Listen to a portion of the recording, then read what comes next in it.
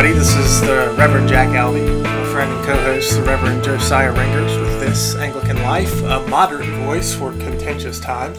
We're glad you've joined us. We're on to episode 7. Josiah, won't you be my neighbor? Jack, it sounds like we're about to launch into Mr. Rogers' Neighborhood, and maybe we are.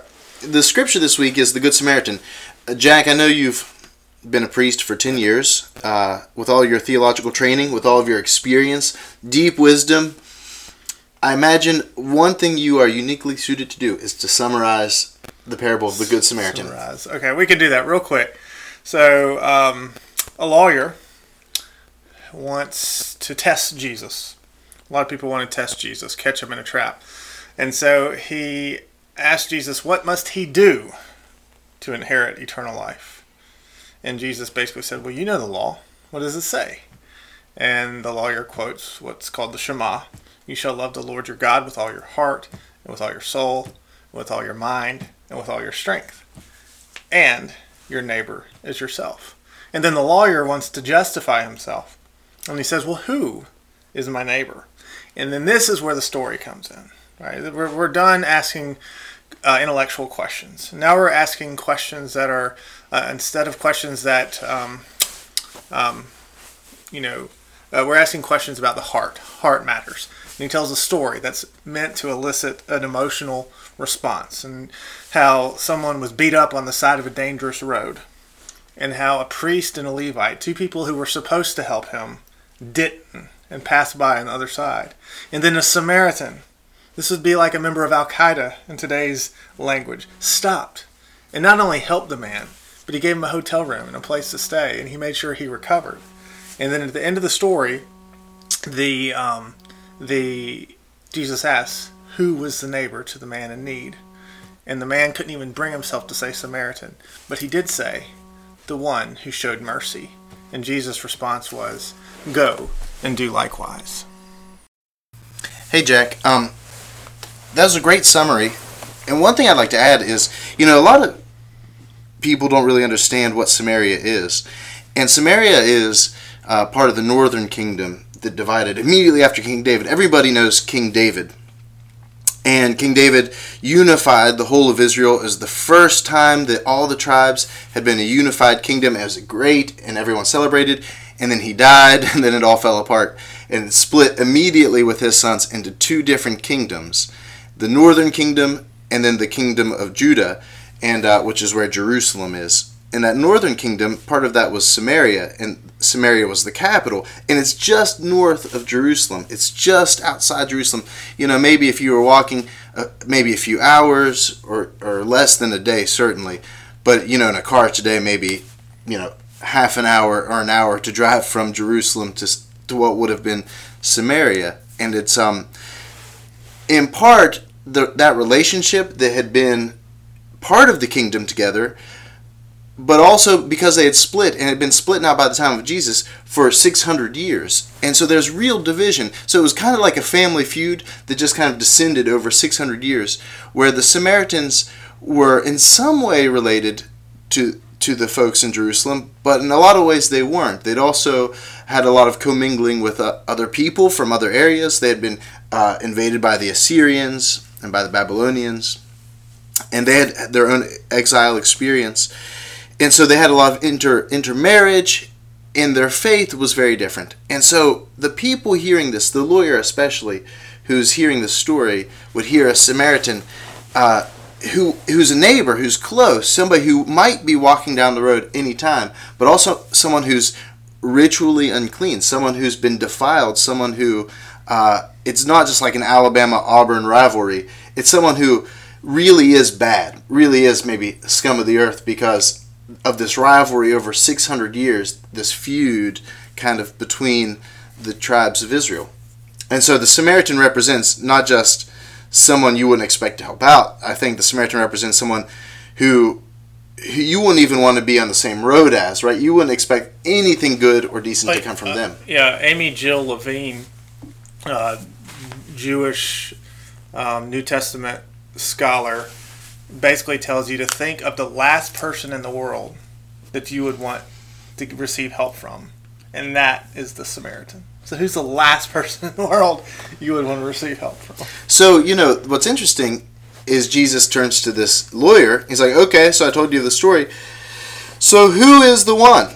Who's the one who does right? And the lawyer says, he doesn't say what kind of person it is. He doesn't say the type of person or the profession of the person or even the nationality of the person. He says, the one who shows mercy.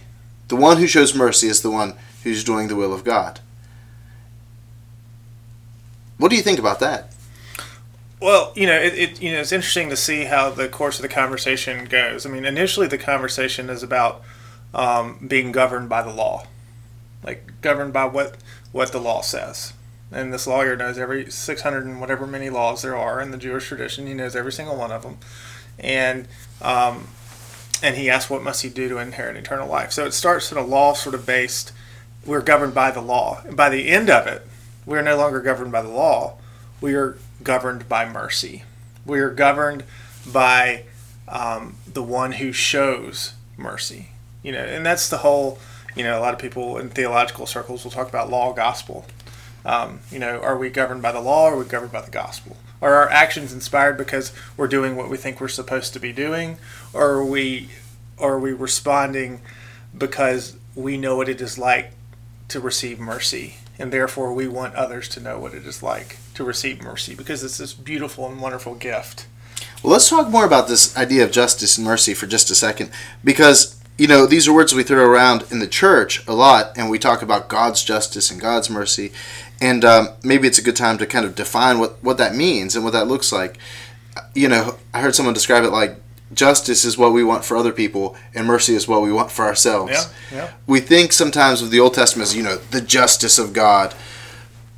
But I heard someone describe, if you have been really hurt, let's say you've been hurt in an accident and you've lost a lot because of that, and you go in front of a judge, and the judge finds on your behalf and maybe awards you a big settlement or awards you money or damages or something, right?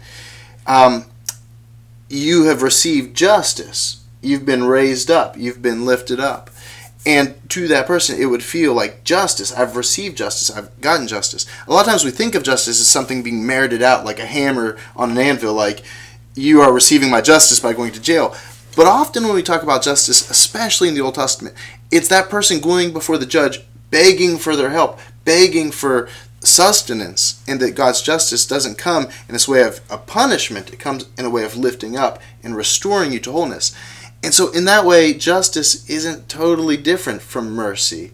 So we talk about God's justice and mercy as kind of this double both and. There's a Jewish midrash trying to describe just this thing, where he says, what is justice and mercy? The rabbi says, well, it's like a king who has delicate crystal glasses. If he pours boiling water into the glass, they shatter. If he pours ice cold, frigid water into the glass, they burst. So what does the king do? He pours both, hot and cold, together.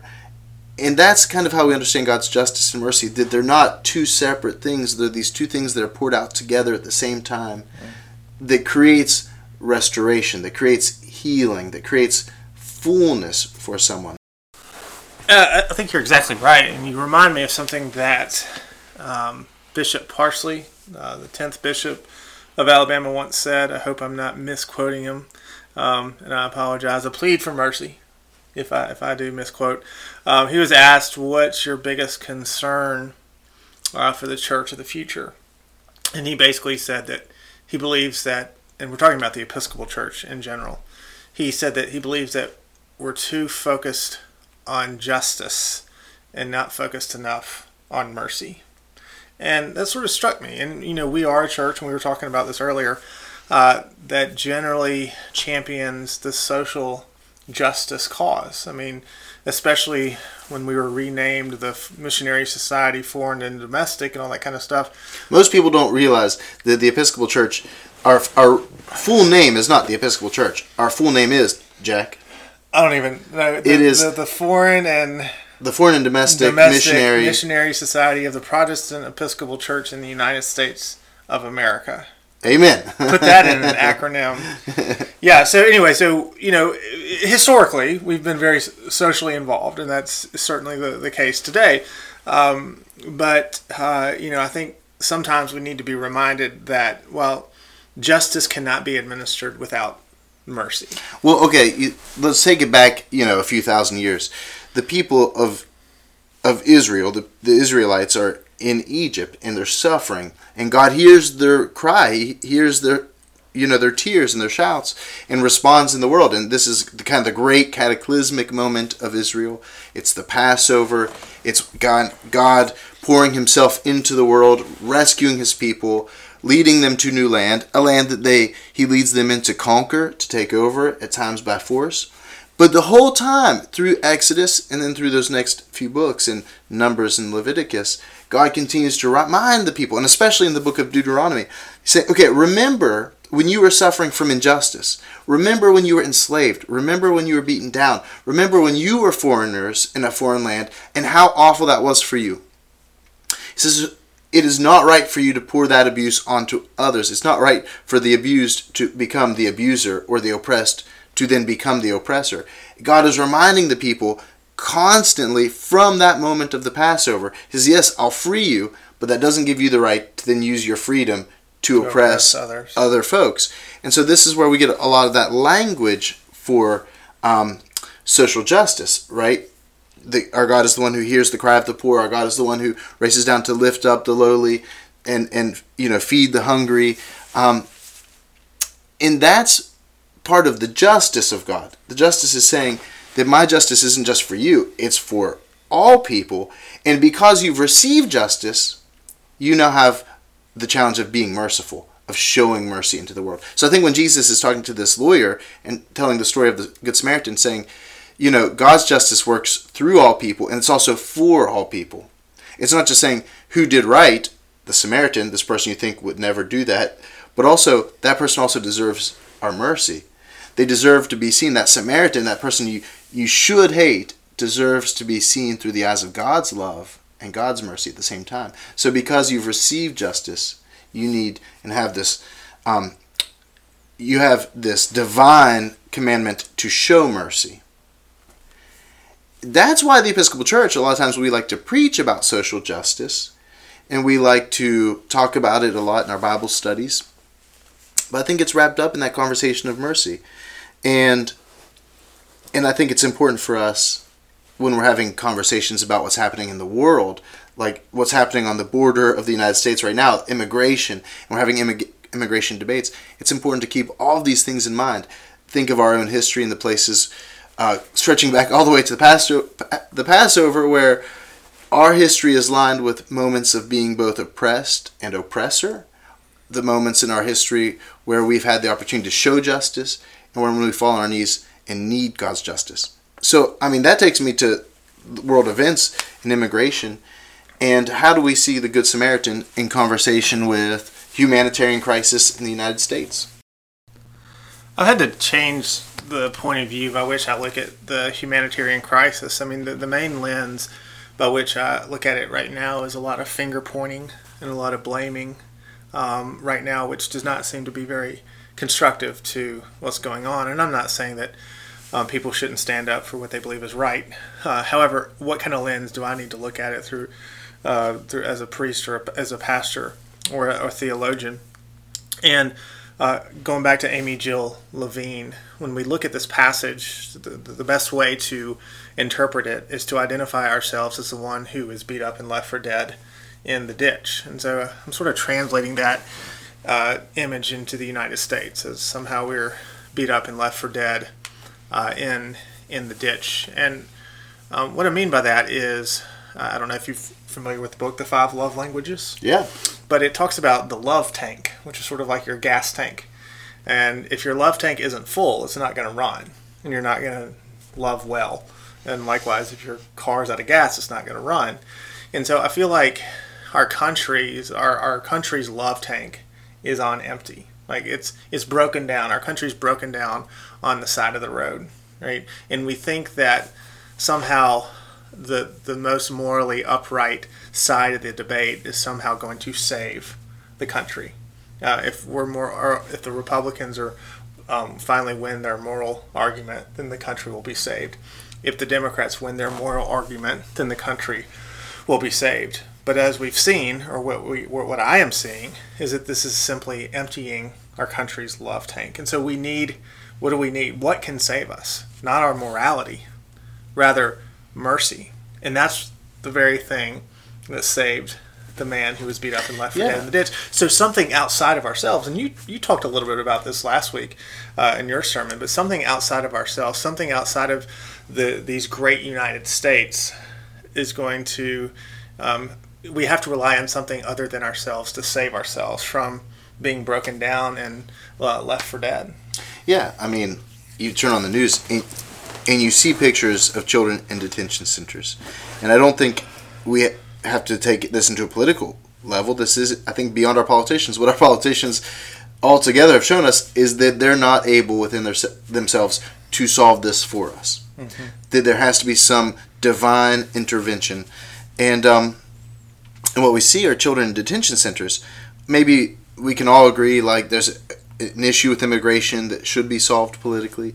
Maybe we can all agree that we can't just have open borders where everyone's just running in or doing whatever. Like, we live in a society based on laws and principles. Mm-hmm.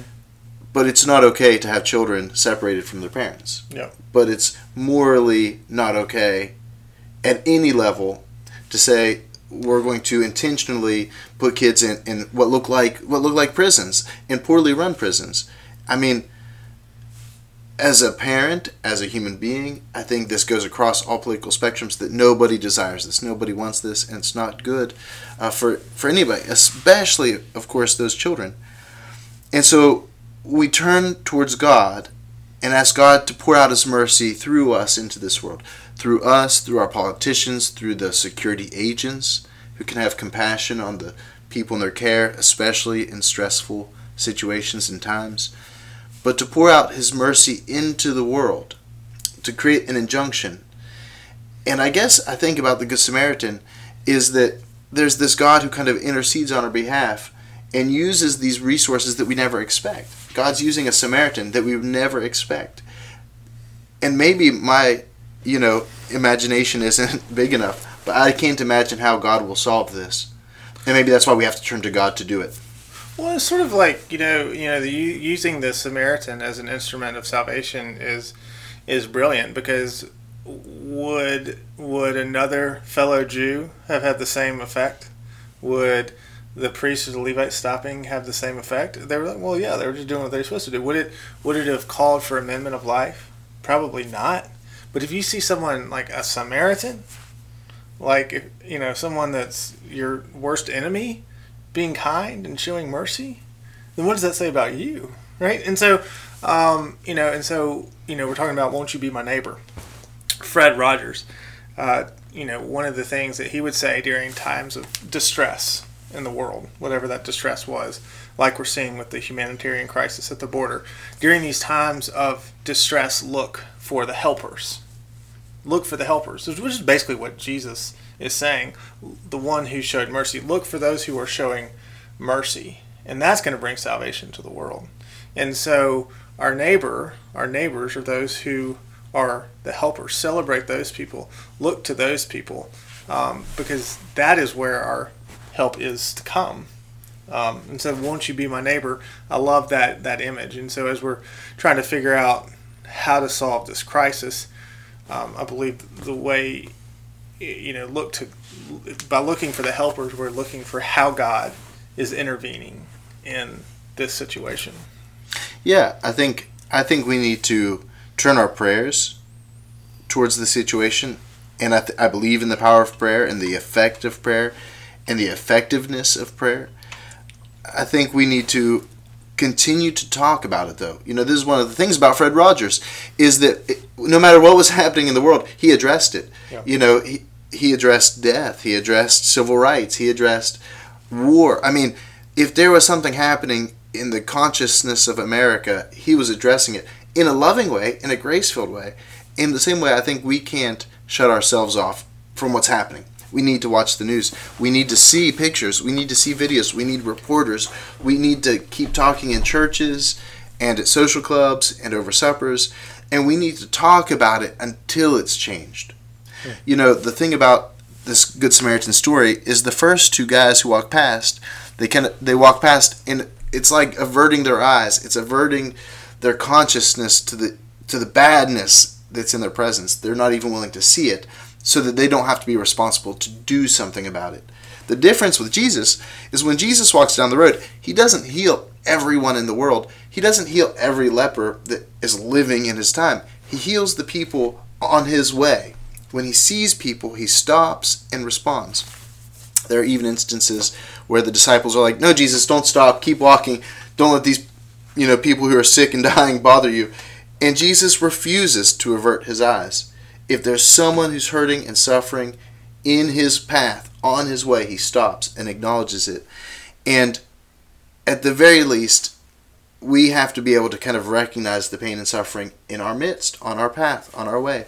And we do that by looking deeply into it, by acknowledging it, by having conversations about it, by talking so loud that our voices raise up so high that it propels us to be that merciful change in the world. I think, I'm sure there have been studies on this, but our capacity, and going back to the love tank image, our capacity to show mercy, our capacity to show compassion is directly related to how well we have been loved, how well we have received compassion and mercy. And so anyone who's had like a major life crisis and has received mercy and compassion, they're changed. They are changed forever. And you can look at the stories of people. So it's not, so in the end, this is not really a moral story that says now go and be nicer to your neighbor. It's rather look to Jesus for mercy when you are broken down on the side of the road, because there you will find new life. There you will find salvation. There you will find the divine energy or wisdom to show compassion to others, to go and do likewise. This is not some kind of moral command. This is the good news of the salvation of Jesus Christ in the world. Jack, amen. Thanks for hanging out with me today, and thank you all for listening. We'll be back in 2 weeks with another episode, but until then, once again, as always, we're sponsored by the hospitality, the love, and the grace of the Abbey, a ministry we have downtown in Avondale on 41st Street. We thank our sponsors for hooking us up with great coffee and pastries, and hope you can stop by the Abbey anytime. Well, actually, you can't go anytime right now, can you? Yeah, it's open during the day, and they have coffee in the mornings and some baked goods, so stop by the Abbey and enjoy. And Jack, I'll catch you next time, man. All right, thank you, Josiah. Go in peace. Love and serve.